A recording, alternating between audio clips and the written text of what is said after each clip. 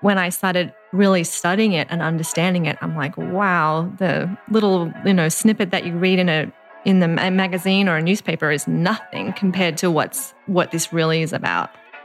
I mean, we are spiritual beings. We don't really have to learn how to live a spiritual life, but I think it's about remembering that we're spiritual beings and honoring that, and then honoring that through how we live our day to day.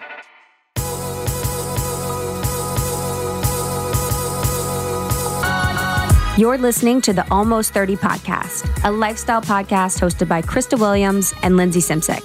Tune in for a new episode every Tuesday to hear our honest conversations about topics like wellness, entrepreneurship, spirituality, and self-development with guests who are really smart, really inspirational, and really fucking funny. It's real, it's raw, and it's unfiltered. Inspired by our transition from our 20s to our 30s, we realized it's so much more than that. Our mission is to provide you with the tools, guidance, and motivation to help you navigate any transitions in your life and propel your personal growth. Thanks so much for tuning into the Almost 30 podcast. Here we go.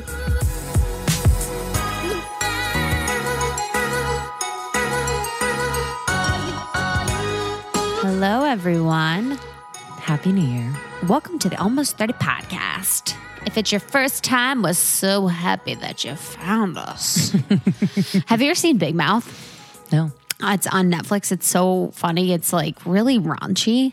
It's really inappropriate, but I really love it. Usually I don't like sex jokes. I'm kind of like, I make them, but I don't like to hear them. I don't know why. And it's so funny. It's about kids going through puberty, and there's someone in it, and she was on SNL, and she's amazing. Everyone's probably knowing who I'm talking about, but she plays the hormone monster for girls. And she's this is very interesting. She's the best. Cool. So the premise is there's like kids and they're really young and they have like their hormones. Mm-hmm. So it's like they're acting, but then their hormone monsters are like also acting too. She's like, you luscious drink. Like she just has her voice is. Wait, is it Kate McKinnon? No, it's, she was on SNL, and it starts with an M. She's, I think she's got like freckles. Oh, Maya Rudolph? Maya Rudolph. Good one. Cool. Yes. Oh, I'll have to watch that. Yeah, it's amazing. Yeah. So catch me in my pubescent days. I know. I don't really even, I was just really emo. Oh, really? Yeah, it was funny. Like the hormone monster like tells the little girl, she's like, call her by her first name. So she calls the mom by her first name. She's like, get out of here, Lisa. Or whatever the mom's name is. And I definitely did that. Whenever my mom made me mad, I was like, yeah, Terry. Like she gives a shit. You know what I mean? Oh, God. Even though Justin said the other day, he's like, that's like the most disrespectful thing to call your parents by their first name. I'm like, what? I don't think I ever did that, but yeah, I had just some awkward, it was more just like things happening to my body, and I was like not really sure what the fuck to do. Mm-hmm. Mm-hmm. That's why you got the American Girl doll book. Oh, yeah. Did you get that? Probably. Mm-hmm. I had everything in American Girl doll. Yeah, it was like the everything puberty book or something. Oh, yeah. Remember that? Mm-hmm. It's like it was like groundbreaking. I was the first book out for girls that like talked about puberty. They're like, undress your American Girl doll. We're going to show you. We're going to show you. I don't actually know if it was an American Girl. I think it was an American Girl doll book. We need a producer. We need Chloe in here. We're just spreading lies. I need someone like. I know. Yeah, it is the American Girl doll puberty book. Yep. The Care and Keeping of You. Truly Me by American Girl doll. Oh. Yeah, man. That's actually the first book in our book club that we're starting. Mm-hmm. The Care and Keeping of You, the true story of American Girl dolls. And it has like a little naked girl with her like little bush. Okay, so as I was saying, if you're new to Almost 30 podcast, we are two gals talking about everything in life to help you make any transition. So we started it transitioning from our 20s to our 30s, talking about health, wellness, spirituality, career, nutrition, relationships, and now it has grown to a badass community of individuals who connect on Facebook in our secret Almost 30 Facebook group, and then also on Instagram and at our amazing events too. Yeah, it's been a great year. We're excited for 2018. So today we are talking to Tanaaz Chubb, who is an author, astrologist. She has her book, The Power of Positive Energy. She also has her blog, Forever Conscious. So this one's a really good one because I know a lot of people in the group wanted us to learn more about the moon cycle, the planetary alignment, and how that affects your personality and your mood and everything like that. So a real deep dive into astrology and understanding all of the things related to that is what we go into today. Yeah, so you'll know your, or at least get started on figuring out your spiritual blueprint as it pertains to when you were born, where you were born. It's super, super interesting. We also talk about her family history and kind of how she got to where she is today because of literally going back like hundreds of years in her family history, which was really interesting. But yeah, we have Chloe with us in this episode as well. Yeah, it's really fun. She's actually read one of her books, Pocket Mantras, which she loved and grew up on. And then I have one of her books as well about positivity. That's really good that I read.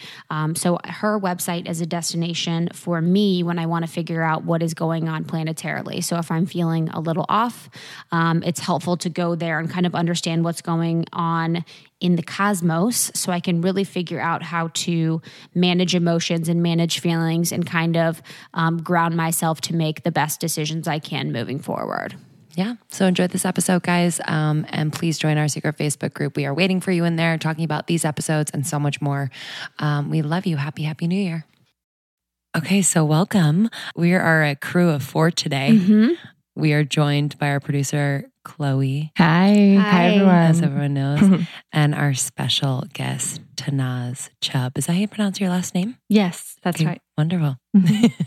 Always have to ask. I know. Sometimes we get in the zone and we'll like keep mispronouncing last names throughout the interview. I've done it a million times. Gosh, I know. And this one's so overdue. We're so pumped to have you here. Pumped. Like our community has been asking for it. They love you. They're so interested in astrology. They're spiritually curious. They seek to be more positive, impactful humans. And so I'm so pumped to talk about Forever Conscious, to talk about your new book, to talk about the book that you have. Oh yeah, Pocket Mantras. Yeah. Yeah, Pocket Mantras. Isn't that the cutest title? Yeah. Do you know any by heart? No. Oh my God. My brain's not that great. And just like I want to understand too a lot more about the moon, a lot more about astrology. Sometimes also too, I seek to figure out how to explain it to people that, don't understand. Yeah. Cause I know it works and I believe in it deeply, but figuring out a way that's like easily digestible for others is good too. But, let's take a step back. So how do you introduce yourself to people? How do you talk about Forever Conscious? Like when you're meeting someone, how do you explain who you are and what you do?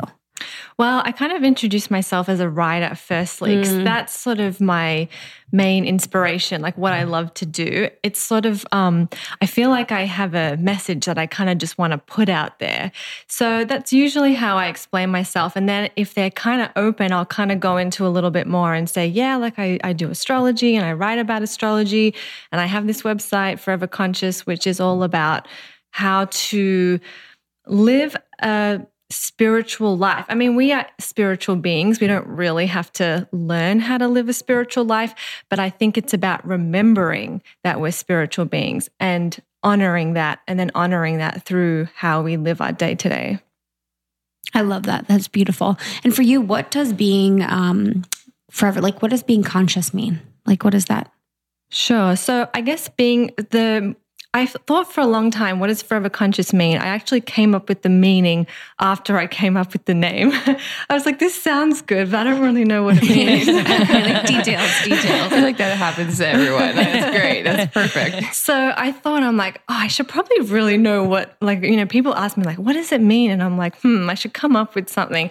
So I kind of have meditated on it for a really long time. And I finally was like, that's what it means. So it's just honoring the forever you, that part of you that goes on, that soul that lives on and keeps growing and keeps evolving. It's bigger than just this life. It's that conscious piece of you, I suppose, that's eternal. What brought you to this place? How did you grow up? How did it influence maybe how you discovered meditation, astrology? Kind of take us through. So my family is Zoroastrian, which is like a super old religion. It's very, very small. It's what existed in Persia before the collapse of Persia. So it's a very spiritual religion. It's very aligned with nature. Like, you worship nature and the elements. And so my mom has been like her own version of saging the house since I was like little, So I kind of grew up with this as my backbone. And then I kind of have taken it and sort of morphed it into my own thing. So I had a really good spiritual foundation growing up. And then, I think like everybody, when you're kind of going through those puberty years, you feel super out of place and all of that. And I was really in a like depressed, negative state in my life. And then I just remember like, I don't really know how it happened, but one day I was like, I'm just sick of feeling this way. Like I'm sick of feeling like shit all the time, And that kind of started this path of like reading books, like self-help books, listening to these people talk about tuning into that sort of soft, still voice within. And that just kind of, that door kept opening and opening and opening. And it kind of changed my life, And it helped me to sort of get out of that funk, which I think we can all relate to at, that puberty age. I mean, it's like not a fun time for anyone. Or like right now. Yeah. Yeah. Well, it's funny that your podcast is called Almost 30 because that is another really challenging time. I don't know if you probably already know the Saturn We return. want to talk about it. Yeah. Oh, we will. Beat us to it. Yeah. So, there are just these periods in our lives where we can relate to it at any time. But that was sort of my journey in getting out of that funk. That was my motivation. And then I kind of found this path and it felt good. It felt right. And I just kind of kept moving along. And the books, when you talk about the books that taught you and kind of moved you to be a more positive person, what were some of those books? Well, one of the most influential authors was Wayne Dyer. He's passed on now, but his work was, I think I read, what was it called? Something about like manifestation, magic, miracles, I don't know, something like that. And it was talking all about how your thoughts create your reality. And actually at this time, The Secret, I don't know if you guys remember that book. Of course. Yeah, became super popular and everyone was talking about it. So, even though that book is kind of not old news, but, it was just presenting old, spiritual knowledge in a new way, it did help to awaken a lot of people, myself included. It was maybe Change Your Thoughts, Change Your Life by Wayne Dyer. Oh, yeah, that one too. But, this one specifically had, I think, the word magic or something in the title. And I think that's what appealed to me about it too, because I was always into like I think Charmed was on TV at that point. And I was like, Sabrina's a teenage witch. That's really putting it into context. I was like super obsessed with that show, and now I know why. But yeah, so I was like, oh, magic, that kind of that ties in. What was your first experience with manifestation? Oh, good question. Okay, actually, you know what's funny? Speaking of Charmed, the TV show, it used to come, my parents were like super strict. So like it used to come on past my bedtime, right? So, when you're 12, that's not good. And all my friends would talk about it at school. And so I remember thinking to myself, okay, I am going to manifest that my mom will let me watch Charmed. This is so embarrassing. I love this. I love how you have an answer to this question. I'm manifesting limited to inflatable furniture for my room. Well, do you know what's funny? It worked. So I came to my mom and I had this whole like thing planned out of what I was going to say. And she was like, okay. And I was like, wow. So, but let me add on to that. So then next week I did the same thing. So I came to her and I said my same argument and she was like, no. And I was like, this doesn't work, I was so mad. And then I found out, because, this is back in the day where you had to look at the TV guide and like the TV magazine. Remember that? Yeah, it was a repeat episode that I'd already seen. So it was like meant to be. It was like the universe was saying like, okay, now you're fine. Don't worry about it. Just don't worry about it. Yeah. Like, it was like, don't waste this on this episode. that's amazing. Oh my God, that makes me so happy. If kids only knew about manifestation, do you know what I mean? The things they would manifest, Yeah. like as children. Well, it's kind of gosh. funny because I told my youngest sister and I was like trying to tell her and she was like, well, I've always wanted a puppy. And I was like, okay. This is your time. We're going to do it. And it worked.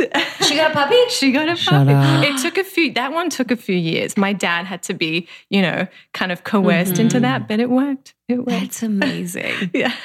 And for people, so astrology, I kind of want to talk about that too. How do you explain astrology to people? What do you believe astrology is and how can it apply to people's lives?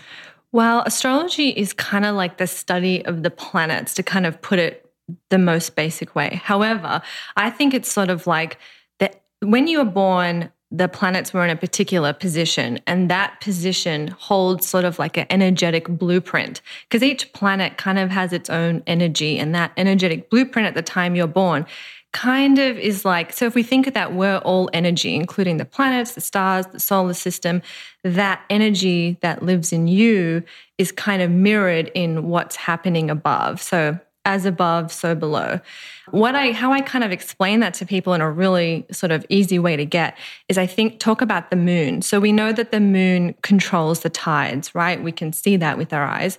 But then think about it, right? We're 70% water. So what do you think the moon is doing to us? If it can move a whole ocean, what's going on inside? And I think a lot of people resonate with that because people already feel, slightly off on a full moon, or they'll be like, something doesn't feel right. Oh, it's a full moon. Could that be related?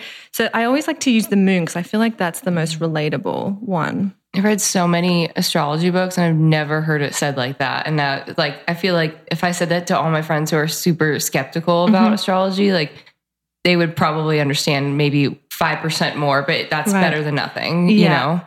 That's amazing. Yeah. That's beautiful. With astrology, what's a good place where people can look? Because I feel like sometimes I have apps or I have things that I look at and it's pretty generic, it may not apply. So how can people find information on astrology that's applicable to them that will help them? Yeah. Well, besides Forever Conscious. Yes, of course. Yeah. That was a layup, girl. I really, how I kind of first got into astrology was reading astrologyzone.com. I don't know if you guys are familiar with Susan Miller. Yeah, she's really great because I think she makes it so easy and applicable, and she writes a huge... She's great, but she's always late every month. Yeah. She's always late. It's 4 days late, and she's like, sorry guys, I was sick. And then she's like, but I've got a new website. You're like, it's Susan, it's okay. Yeah. There's hashtags Susan Miller's late on Twitter. No. It's crazy. People go crazy. It's a lot though. She writes those full monthly things for every sign. I could not do that. That's a lot of energy, but her forecasts are a really good way, I think, to get started with it, because she'll kind of really introduce you to some of the core parts of what's going on in the month and kind of some of the core things of astrology, like Mercury retrograde and all those kind of more common things that we hear about. What do you think about horoscopes in magazines and newspapers and all of that? I know that there's always I've studied astrology for I've read about it for 3 years now intensely, and I know that there's always more to it, because of depending on charts and all of that. But what do you think about, because I feel like a lot of our listeners do read those and take those in seriously. I'm not a huge fan of them. I kind of feel look, I think there are some really great writers out there who can, think about maybe the energy going on for this sign and put it in a really eloquent, detailed way. They do exist. But majority of them, I read them and I'm like, I don't know. Maybe that's just me. I'm not a huge fan of them. Yeah. And I think also, for the longest time, that's what I thought astrology was. I didn't think that there was anything more to it than just, reading your horoscope in the paper. And then And it never really appealed to me because I'm like, oh, well, this can apply to anyone, you know? But then when I started really studying it and understanding it, I'm like, wow, the little, snippet that you read in the magazine or a newspaper is nothing compared to what this really is about. So explain to us like what the next level of astrology would be for someone who's just reading horoscopes. Like how could they deepen their understanding of it and how could they incorporate it into their everyday life in a way that would, I don't know, kind of deepen their sense of self, I guess. Yeah, the first step would be to draw up a natal chart, which you can do online for free.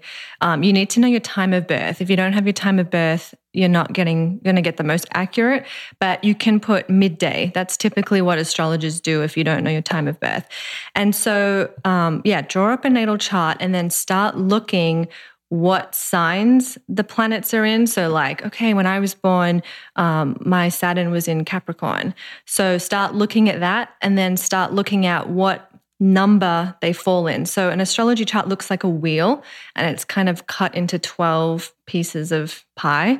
And each planet will fall in a different number, 1 through to 12. And those numbers are significant. So let's just say, okay, my Saturn's in Capricorn and it's in number 5. We call these numbers houses. So it's in the 5th house. And then start looking at that and the meaning of that. And you can just find like a explanation online, and it'll probably resonate with you more than that, weekly horoscope in the paper.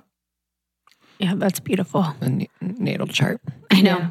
And so what does it mean when Saturn or Mercury is in retrograde? Like, I feel like I'm like, oh, it's in retrograde when people tell me that. And then I'm like, yeah, this sucks because of that. Like, what does that actually mean? Yeah, everyone likes to blame Mercury retrograde for all the problems in their lives. So Mercury retrograde. So from a viewpoint, us looking at Mercury from Earth, it looks like it's moving backwards, even though it's not. So in traditional astrology, Mercury is the messenger of the gods, and Mercury always had to be near the sun's side, because Mercury's the closest planet to the sun. But when it would go retrograde, so appear to go in this backward motion, it would disappear from the horizon. So the ancients would say, oh, Mercury has slipped into the underworld. It's on this backward path. It's in the dark. It's no longer next to the sun. It's in the shadow. And so, symbolically, Mercury is kind of digging through those deeper shadow parts of ourselves. So it can deliver messages, right? Messages of the gods. So when it's in its regular, orbit, it's delivering messages in the seen world. But when it goes retrograde, it's delivering messages from the unseen world. At least that's how I've come to understand it. So when Mercury goes retrograde and things are going haywire, there's something Mercury's trying to show you. It's like, pay attention, pay attention. It just doesn't make much sense to us because it's not out in the light yet. So usually when Mercury goes direct, it'll be out in the light, and then you can feel more confident to move forward with stuff. What are things that people could do during Mercury retrograde that would help them see those things or feel those things? And I think it's always just like things they shouldn't chaotic do. Mind. Yeah, things they shouldn't do. Yeah. Well, so Mercury retrograde is a really good time to go back to things that you were once looking at. It's usually not a good time to start new projects. Think about it. The messenger of the god is in the underworld. So you're not getting the messages that you need to help you move forward. However, if there's something from your past that you want to go back to, so actually Mercury retrograde is a really good time to, if there's an old romance from the past, it's the perfect time to kind of explore that. Or, maybe if you're doing some sort of client-related business, it's a really good time to reach out to old clients that you once worked with. So these are ways that you can use Mercury.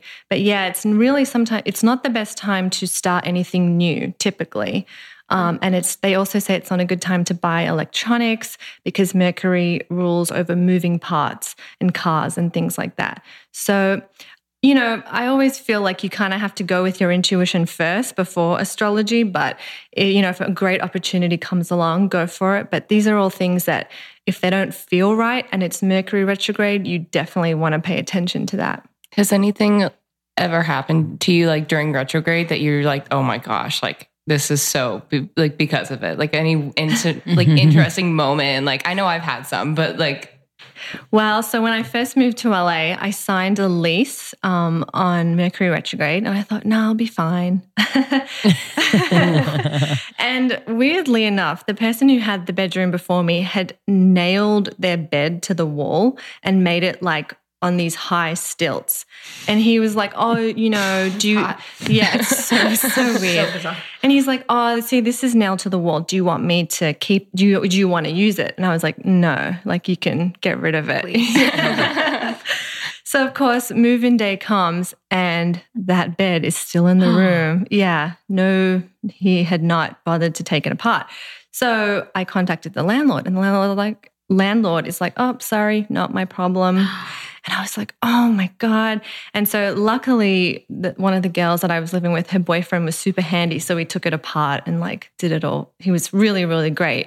But then we had another roommate that lived with us who was a guy, and he was a real creeper. So we had to me and the other girl had to like leave in the night. Yeah. Oh my gosh, you snuck out? Yeah, we were just so scared that we just had to Wait, like. that's crazy. What did you do? Well, I think he didn't do this to me, but to my roommate, he would look into her room while she was sleeping. Oh my You're God. lying. No. And then that's she the would worst. see him. She would see him, and she'd be like, "Oh, what are you doing?" And he was like, "Oh, I was just checking on you." And then he'd like, Oh my gosh. Like in the middle of the night? in the middle. Oh, come on. Yeah. So needless That's to say, so creepy. she told me, she came to me, she told me, and she's like, "We have to go." And I'm so glad you left. Yeah. So look, I don't know if that was the Mercury retrograde's fault. No, but just, it occurred. Do you find that your intuition is sharpened as you like kind of dove more deeply into astrology, like your intuition about other people, if you know maybe their sign or... Well, in that example, before I moved in, I had a dream that this guy crawled into my bed in the middle of the night. Yeah. And I ignored it. I thought, oh, I'm just being silly. Whoa. Yeah. So there you go. So, yeah, it kind of ties together a little bit. Yeah. Kind of. Like, yeah. It's almost like your intuition's warning you about like what's going to happen. I mean, that's life. That's straight up life. Yeah. And I chose to ignore it. I just thought I was being silly. And of course, lesson learned. So yes, I do. And I think the trick is for everyone out there is you have to learn to listen. Because I feel like the more you listen, the more your intuition bothers to show up for you. And in what way? Like meditation, or how can people like quiet in that way? Mm-hmm. Meditation is really good, but I know a lot of people say, oh, I really struggle to meditate. Like, how do I, do it? Well, I really like to suggest people to do a shower meditation. There's something about the water and being in the shower that's so relaxing. Like, I don't know about you guys. I get all my best ideas in the shower. Mm-hmm. And so I tell people to let hot water run on the back of your neck, because that's the energy center that can help kind of open up. And you can just sort of stand there and just listen to your breath and feel the hot water on the back of your neck. And you don't have to ask for any answers, but just try to see kind of what comes through. And then the other thing you can do is when you're in that still space, and let's just say you do have a really pressing question, you place your hands over your heart and you try to push the energy into that part of your body and listen. Just listen and, see what the answer is. Another good exercise you can do is to think about your question and then think about all the fear, like, just allow your mind to just, dump everything about this question, the pros, the cons, the good, the bad, and then take a deep breath, take a moment to center yourself and to get into the present moment so you can look around the room and maybe, identify 7 things just to get you present. And then again, place your hands on your heart and then ask your heart the same question. And what this does is it kind of, you've already sorted through the noise, and then this allows you to just kind of tune into that softer, quieter heart voice. And the more you practice, the easier it will get. I love that. I've never done the shower thing. Yeah. But I love the It shower. makes sense. Yeah. Yeah. That's why I don't get good ideas. I don't shower enough. That's probably it. So yeah, like you touched on earlier, almost 30 is a lot about the Mercury-Saturn return. Mm-hmm. So a lot of our women, a lot of our listeners, male and females, they're going through a lot of transitions. They're going through like a really defining time in their life. Can you talk about the Saturn return? Sure. So Saturn return is like the first big well, probably like the big questioning moment of your life. Saturn in astrology, he kind of gets a bad rap. He is like the harsh teacher that wants to make sure you've done your homework so you can get where you need to go, right?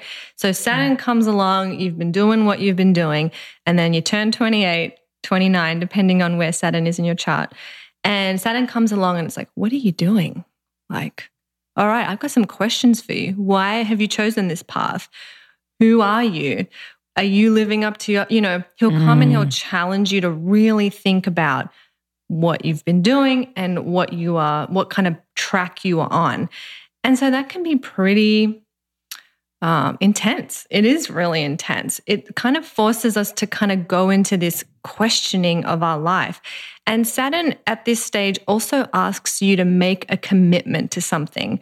So you've been, maybe you've kind of had a few options on the table, or you've kind of got to explore a few avenues in life. And then Saturn's like, okay, you got to commit to something now. So a lot of people get married in a Saturn return. A lot of people start jobs. Some people have children. It's just things that you kind of are committing to in your life.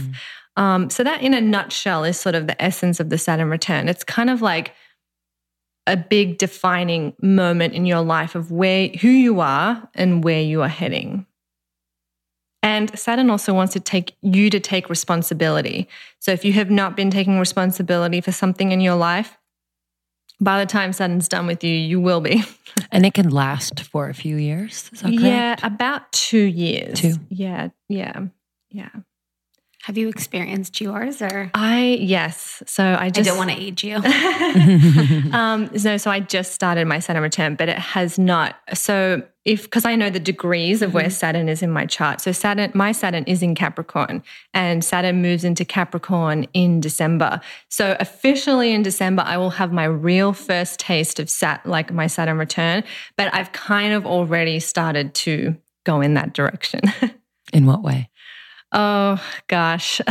So this year has really raised a lot of questions for me about who I am, where I'm going, and kind I don't think you're the only one. No, not at all. Yeah. I've definitely started to feel that. Yeah. Yeah, I was thinking about you making it even more specific with what the purpose is of what Saturn wants you to think about. And like both of us experience moves across the country, but I think really I'm thinking about like making a commitment to my career, to my acting, and really getting serious about it makes more sense to me. I think like the moves and the shifts happen, but like I think that was kind of what it is and what it is right now. Yeah, like that would be a really good, so Saturn would say to you, okay, what do you want to do with your life? And then you're like, okay, I really want to pursue acting. This is my passion. And then it's like, okay, well, take responsibility for that. Exactly. It makes a lot of sense. And what is the best way for someone who's maybe just learning about their Saturn return to lean into it, to really get the most out of it? I think the biggest piece would be to firstly not be afraid of it. And then to secondly, really ask yourself, what do I want my life to feel like? And then what steps am I currently taking that is how are they resulting in my life now? And then how can I change that if it's not what I want to feel? Sure. So it's kind of, Saturn's very practical. You don't have to kind of get way out there. It's very direct and simple. Saturn return is already complicated. Don't complicate it anymore, So it's a really direct, practical steps. It's like life is saying to you, okay, if this is what you want, then show me that that's what you want. Start. It's black and white. It's not very, like Mercury's more like gray. Like you're just like, you don't know what's going on and there's stuff underneath you, like you said. But I feel like Saturn is more black and white. Like, okay, you know what you need to do it. Yeah. Exactly. And let's just say you have been kind of moving along, doing something that's not aligned with your path. Well, Saturn will come and help you to realize that too. So if you're thinking, but I have been taking all these steps and I'm still not getting anywhere and I just feel like I'm coming up against a wall, well, maybe it's time to kind of check in and go, is this really what I want? Is this really aligned with who I am? And these are big questions that you probably are not going to be able to answer for yourself. So break it down into small steps. And that's why I like to tell people to think about how they want to feel in their life, because it's so much easier to find a feeling than it is to find something tangible, if that makes sense. Mm-hmm. That's beautiful. And for spiritual practices, like what are some spiritual practices that you swear by, that you do regularly? I love journaling. I don't know, maybe that's because I have the writer thing going on, but one of my favorite exercises is first thing in the morning. This is actually, I didn't come up with this. It was Julia. Yes, exactly.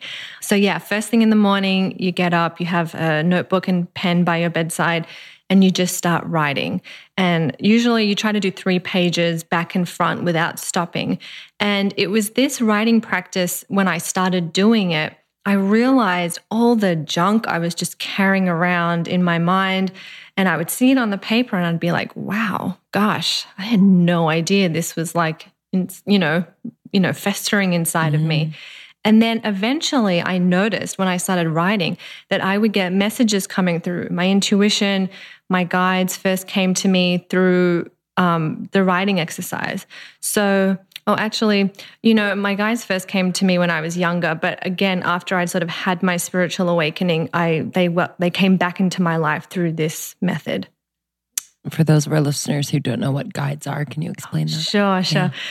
So it's kind of like your spiritual guidance team, maybe like a guardian angel, but more like a practical, down-to-earth guide that exists in the spirit world that's kind of here to guide you. And we all have one, or we all have several rather, and everyone can kind of tune in. I tell people you just kind of have to invite them into your life, invite your spirit guides into your life, and then just kind of trust. How do you know you have one? Like, how do you know, like, they're there? Well, like that piece of trusting first and then being shown kind of applies in this situation. It's kind of like just trusting that you do. Some people, like, for example, when I was a kid, I was going for an operation on my toe. It was totally nothing serious at all, but I was really nervous. And I remember, like, in this half dreaming state, seeing this woman standing above my bed, and she was just like super calm and like loving. And she said to me, "Oh, like, you're going to be fine. I'm going to be with you all the way." And I mean, at the time I was just like, okay, like, cool. Yeah. And then sort of as I had my awakening and kind of went on this spiritual path, I was like, oh, this is a guide. I didn't really know. I mean, since that moment, seeing her at my bed, I could kind of always feel her around, but I never really gave it much attention. I kind of just thought it was stupid. Like, I kind of just thought it was my imagination.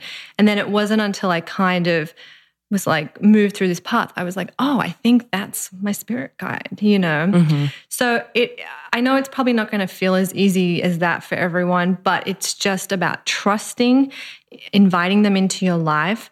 And I have some stuff on foreverconscious.com, but you can read up about different techniques that you can do to kind of invite your guides in and have them kind of, be an active part of your life. What are some of those? Oh, gosh. Okay. We'll link it in our show notes, but also too, I'm really curious. Sure. Okay. So I, again, would tell people to kind of get in a calm, meditative state. And then I would just, put out an invitation, say, I welcome my guides and my angels into my life so they can guide me in the best way forward. You can say whatever you want, but that's a good place to start. And I would just keep doing that, keep saying that. And then when you have a question, start kind of, in your meditation or even in your day-to-day, reaching out and speaking with your guides. Ask them questions. You may not hear an answer, but just getting that dialogue going can kind of get the ball rolling. And then I really recommend the journaling exercise that I mentioned before, because I have given it to a lot of people who have wanted to connect with their guides, and it works a lot of the time. Do you have to say it? This is a silly question, but do you have to say it out loud, or can you just think it? I think when you're first starting out, you have to do it out loud. Yeah.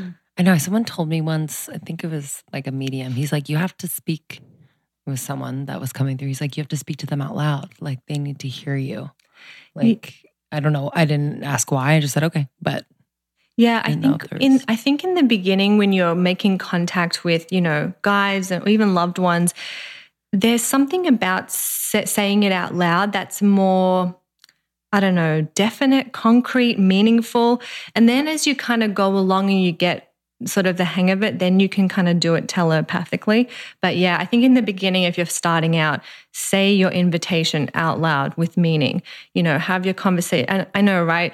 What do they say? Talking to yourself is the first sign of madness, but I don't know. No. Yeah. We talk to ourselves all the time. We're all mad. Yeah. We're all crazy. But yeah, I definitely think if you're starting out loud is good. And then you'll kind of know like, okay, I can have this conversation in my mind, Okay. Yeah. I love that. Thoughts on dreams? I would love to talk to you about dreams. Yes. Love that. Yes. Dreams are another great way. If you have a hard time kind of turning your mind off and tuning into your intuition, go to your dreams. Like, what a good tool we have. So again, every night before you go to bed. So with the dreaming, I think it would be good to do a brain dump before you go to sleep. So writing out everything that's on your mind. And if you're the type of person that likes to get up in the middle of the night and you don't have a really restful sleep and you kind of are not dreaming because you're not sleeping very well, again, have that notebook by your side. And if you're awake in the middle of the night, write down what's on your mind. Usually this will help you to kind of calm your mind and go back to sleep.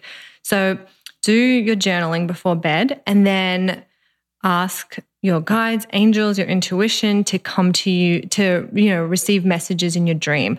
Please come to me in my dreams. I'll be open to whatever messages you have for me. And then if you're going to do this, you have to start keeping a dream journal. So writing down your dreams every night, even if they seem like garbage, because eventually you'll start to see patterns or a story will emerge or you'll start to get clues. It may not make sense to you today, but tomorrow it will. So that's another part of that is writing down everything. I think the thing with dreams is like patterns. I've totally noticed that in my dreams. It's not like when people look in books and they're like, okay, well, this in your dream means this. Like, to me, I feel like it's more of like what's happening. Is that a real thing in your life? Like, has it happened more than once? Like, what is your mind trying to tell you? Right. And I think those dream books are good if you're kind of stuck because it can kind of evoke like, okay, maybe this is what it means. But yeah, exactly like you said, everybody's different, which means that everyone's symbols the symbols in your dream are going to mean something totally different to the symbols in, someone else's dream. Yeah, I had a medium tell me once that dreams only mean something when they're like reoccurring. So if it's like the same message coming through, repeatedly, then it means something. But a lot of times if it's like, something silly that happened just once, it may not mean something. Yeah, that's a good point. So dreams can just kind of sometimes be a jumble of our subconscious. However, I do feel that there could be meaning in that depending on what you're looking for. Yeah, sure, maybe 9 times out of 10 it's nothing, but if you really want to connect with your intuition and you're using your dreams to do that, you kind of have to get familiar with everything and learn when it's a message and when it's just jumble. And that only comes through practice. Is there anything in astrology, and it might be off base, but that is explaining what's going on right now in like the world? Yeah.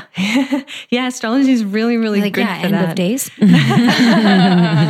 Yeah, astrology is really, really good for that, actually. So it's kind of hard. I know people predict things using astrology, but I find that a little tricky because to me, when I look at it, astrology only shows energy, and then it's up to the person or the, society to take that energy and work with it. So it can show us the energy that's around us and what we kind of need to learn or experience or grow from this. But what we end up doing with it really depends on the free will of the people, I suppose. But yeah, so this year there was a lot of change energy, a lot of abrupt and abrasive energy. We had just recently Jupiter moving signs, which is Jupiter's a big planet. So think about that. When a big planet moves into a whole new zodiac sign, that's going to cause ripples, And we also have Saturn, which is another big planet moving into Capricorn, like I mentioned earlier, which is another big, shift and change that we'll all feel on some level. So I guess to kind of keep it simple, I don't want to necessarily get into politics, but a lot of the stuff that we're hearing now and seeing now, a lot of it in astrology comes back to the need to kind of get all the muck to the surface so we can create new, so we can move into a new world. It's kind of like we need all this darkness to come to the light so we can do something about it. Makes sense. Yeah, that was beautiful. Mm-hmm. That was beautiful. Mm-hmm. I'd love to talk about your book, The Power of Positive Energy. Which I'm so excited to read. But even just reading, so this is just in the introduction. I just want to read a sentence about it and then just ask you a question. Positive energy is so much more than feeling happy and cheerful all the time. Positive energy is so much more than just putting a smile on your face and pretending that you don't have deeper thoughts or feelings. So how do you, sometimes when I'm not happy, I'm like, fake it till you make it. You know what I mean? By acting as if I will be. How do you do that? How do you actually become positive? Or is it okay to sit in periods of unhappiness or not being happy? I know it's not black or white. You're not a positive or negative person, but how do you do that? Yeah, I think it's a really good question because I feel like a lot of people are like, oh, I have to be happy all the time. Otherwise, I'm a bad person. I'm going to manifest the wrong thing. Mm-hmm. My life's just going to suck. And no, we are here to experience all emotions. We have to experience anger, regret, sadness. We are light beings, our natural state is love and light. We don't need to learn that. We're here to learn the other stuff. So, and in the book, I kind of touch on this, is that living a life of positive energy is really about being aligned with your soul. And to get there, you kind of have to allow yourself to experience and be okay with the negative, be okay with the anger, be okay with the harder emotions when they come up. The difference is you don't want to wallow in them. That's when it will start to create, stuff in your physical reality. When you find yourself wallowing oh, poor me, this happened, which we can all do, that's when you have to pay attention and snap out of it. But if something, has happened in your life, you lost your job, relationships fallen apart, yeah, it's normal to be upset and angry and all of those emotions. So it's remaining, I guess, hopeful or neutral in that way. Well, I guess it would be allowing yourself to feel how you feel. Yeah. Allowing it, not wallowing in it, but allowing it. So, usually when we do have a heavy emotion come up, we suppress it. That's the natural state that oh, no, I shouldn't be angry. I'm just going to bury this, and I would say, no, let that anger come out, do something with it. Either if, confront somebody in a nice way, hopefully about it, or exercise, allow yourself to kind of feel it.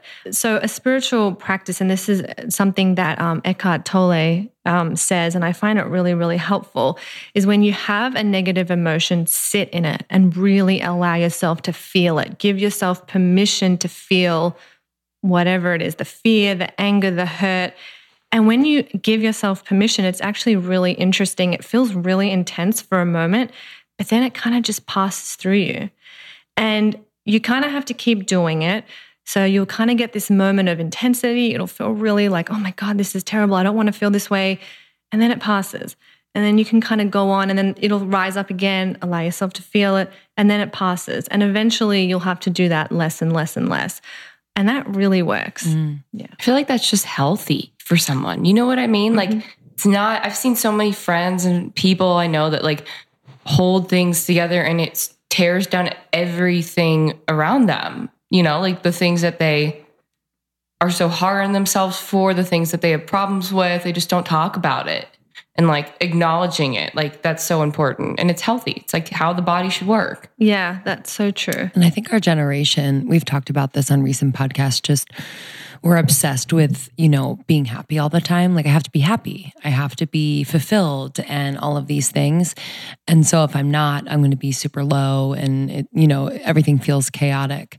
So yeah, I think our generation would be more apt to wallow in it, and maybe our parents' generation, at least in my experience, like they'd be more apt to kind of endure it or sweep it under the rug, but endure it and just take pain or unhappiness as well. This is what has to be. Yeah. Do you know what I mean? Yeah, for sure. For sure. Like, especially with social media now, like, you know, we're just inundated with pictures of people doing happy things and you're just like, well, I'm just sitting on the couch, you know? So yeah, definitely. Like it is this kind of culture. And, you know, I guess now it's like, it's like sort of so much part of the culture, like, yeah, be happy. And, you know, just, you have to be doing something that you feel passionate about. Otherwise, like, oh, you suck, you know?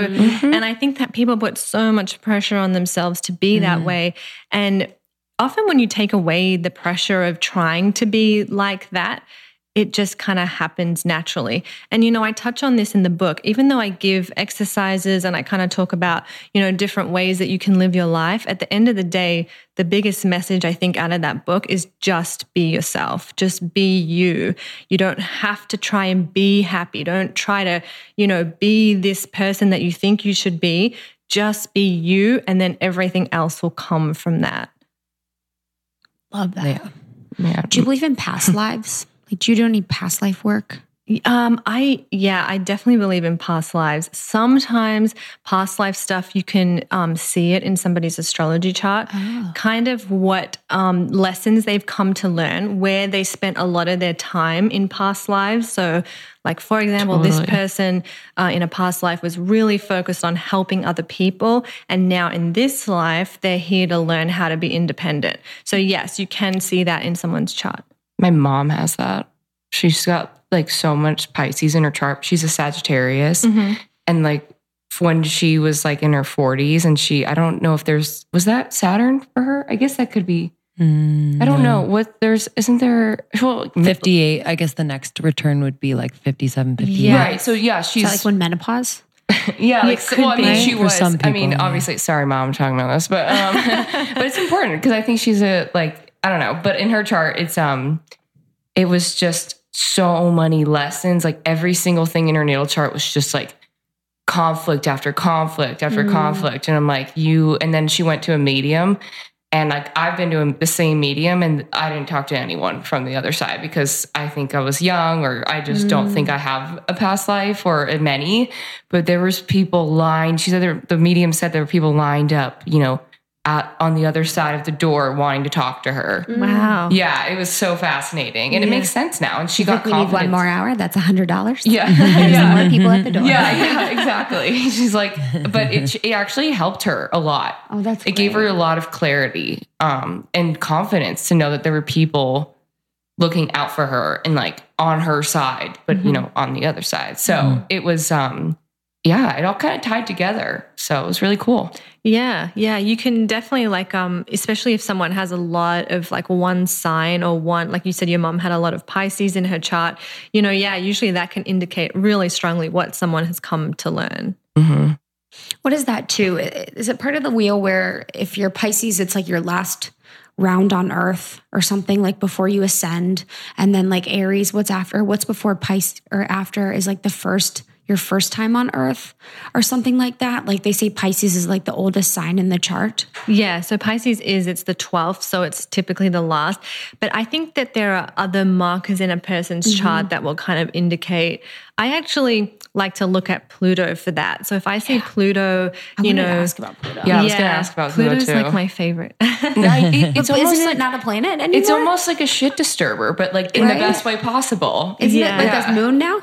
So they call it a dwarf planet. And actually it's interesting. My astrology teacher said when Pluto got denounced as a planet, he was like, this is a sign of the decay of human consciousness or whatever, because or something like that. Because, you know, Pluto is the highest vibrational planet. It's like, it's intense. It's all about death and rebirth. And it's like that. Is it ruled by Scorpio? Yes. Yeah, exactly. Is it the highest vibration because it's the furthest from the sun? Yeah. Okay. Yes. Wow. Yes. And it's the highest vibration of Scorpio energy too. And Scorpio energy, I was just talking about this. Scorpio is one of the most misunderstood signs in the zodiac. Hands down. Yeah. Yeah. I love Scorpio. Scorpio has so many layers. And so a lot of people meet Scorpio on some of the lower levels, and they're just like, exactly. Depth.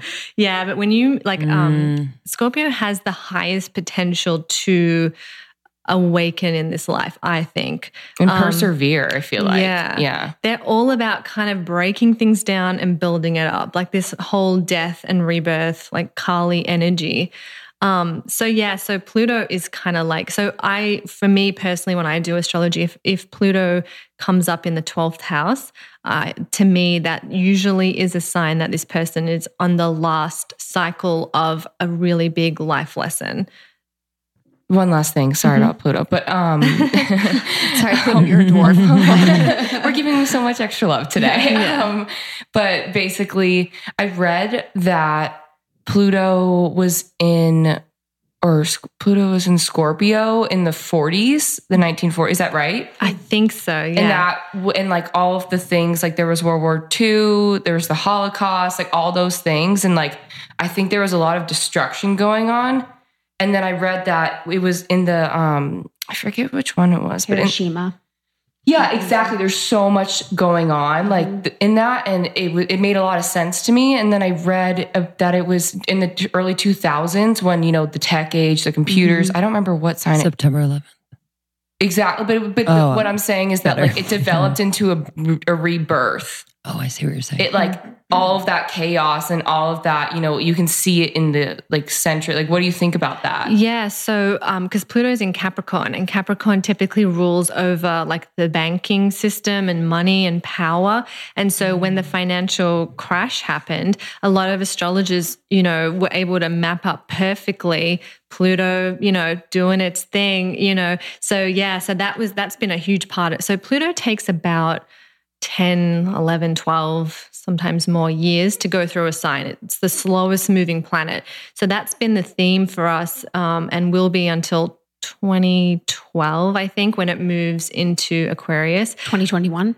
Oh, yeah, 2021. Yeah. I'm sorry, 2012. The Mayan chart, too. Yeah. I was like, I'm in the past. I was like, nice. It's a 2011. 21. Thanks. And so that's kind of been the theme with Pluto in Capricorn. Power struggles, the banking system, the global financial crisis, all of that, very Pluto in Capricorn.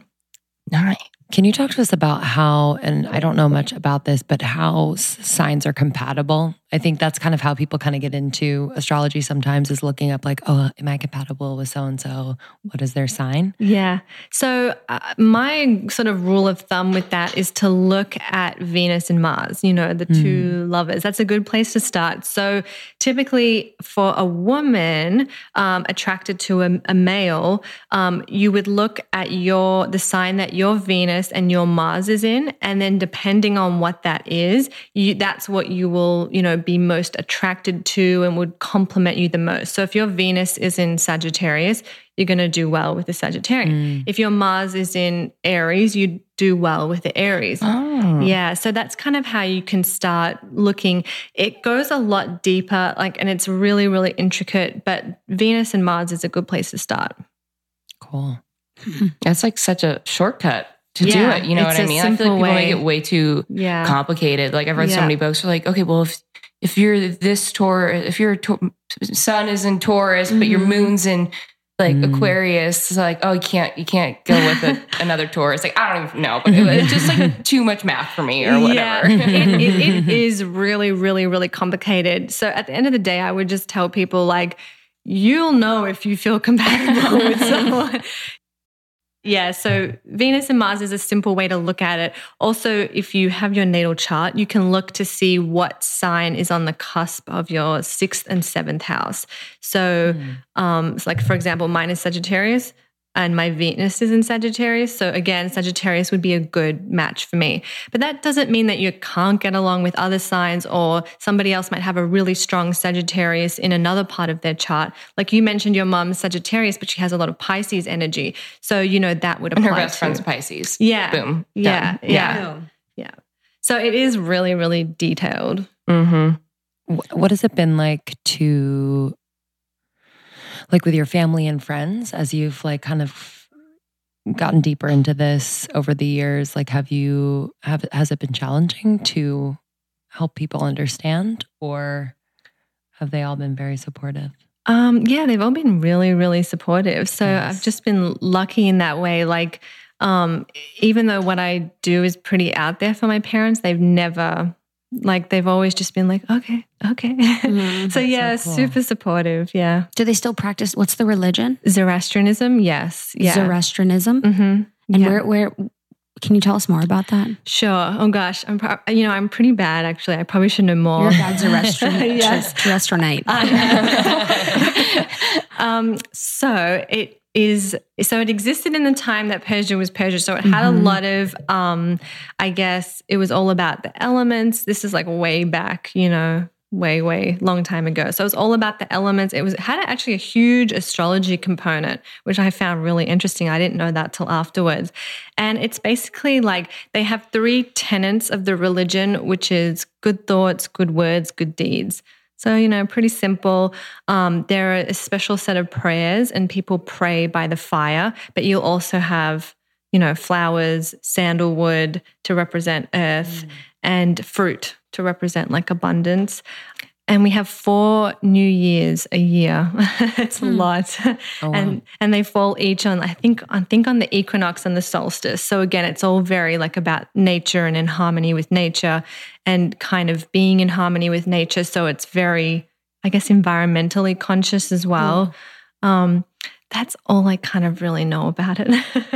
I like that. I've never heard of it. I'm going to become one. Yeah, it's a really easygoing religion actually, but there's a lot of politics in it. They don't allow conversion because, because what was happening is probably why it's not that big anymore. Well, exactly. Yeah. So a lot of the new thought is like, no, we should allow people if they want to join, they should join. But a lot of the old, very traditional people are like, no. That's weird. Yeah. So that's why it is dying. Yeah. Mm-hmm. Other religions are like knocking on people's doors. More money, please. They're like, please join. You guys are like, no, we're good. We're good. We're by the fire with the fruit. Exactly. I think that probably comes from because when Persia collapsed and I think the Islam religion moved in, so my family were ancestors rather, were refugees because it was like you convert or will kill you. So my family fled to India. So the largest population of Zoroastrians is in India. And so maybe I wonder if that's where it came from. I don't know if that's rooted in fact, but I feel like because you would die if you weren't practicing that religion. Maybe it was too dangerous to convert people at that time. That's my theory anyway. Wow. Cool. Yeah. That's amazing. Yeah. Last question.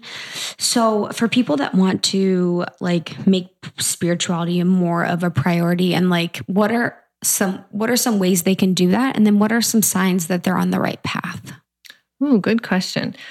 I would say you have to develop a spiritual practice. So if you kind of want to get in tune with that more spiritual part of yourself and feel more aligned and more purposeful, it is kind of a discipline. And I know that's not very exciting or magical to say that, but there is a process of being disciplined with it. So I tell people just start with 10 minutes a day doing some sort of practice, whether it's journaling.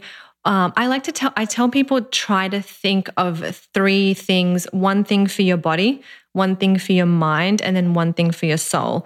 So start with some movement, you can do some sun salutations, dance around to a song, just get your body moving, then do something for your mental body. So journaling, maybe reciting an affirmation, and then do something for your spiritual body. So some deep breathing, some meditation, maybe even just holding your hand over each chakra and sending, your energy centers and sending loving light to them, just something on to kind of for those 3 levels.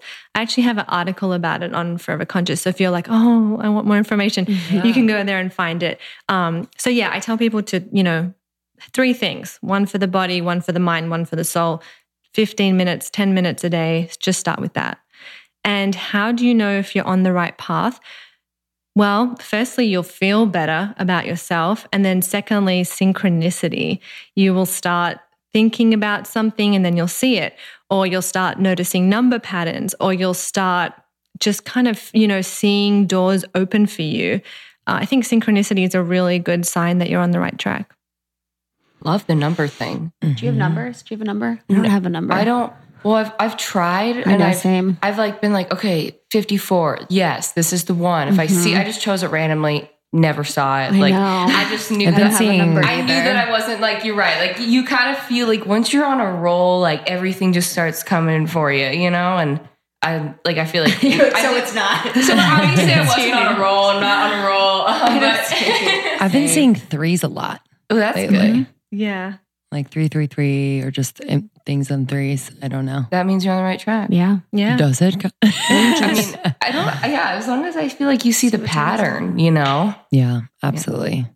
Well, this was amazing. We'll link everything in the show notes. Your book is already out?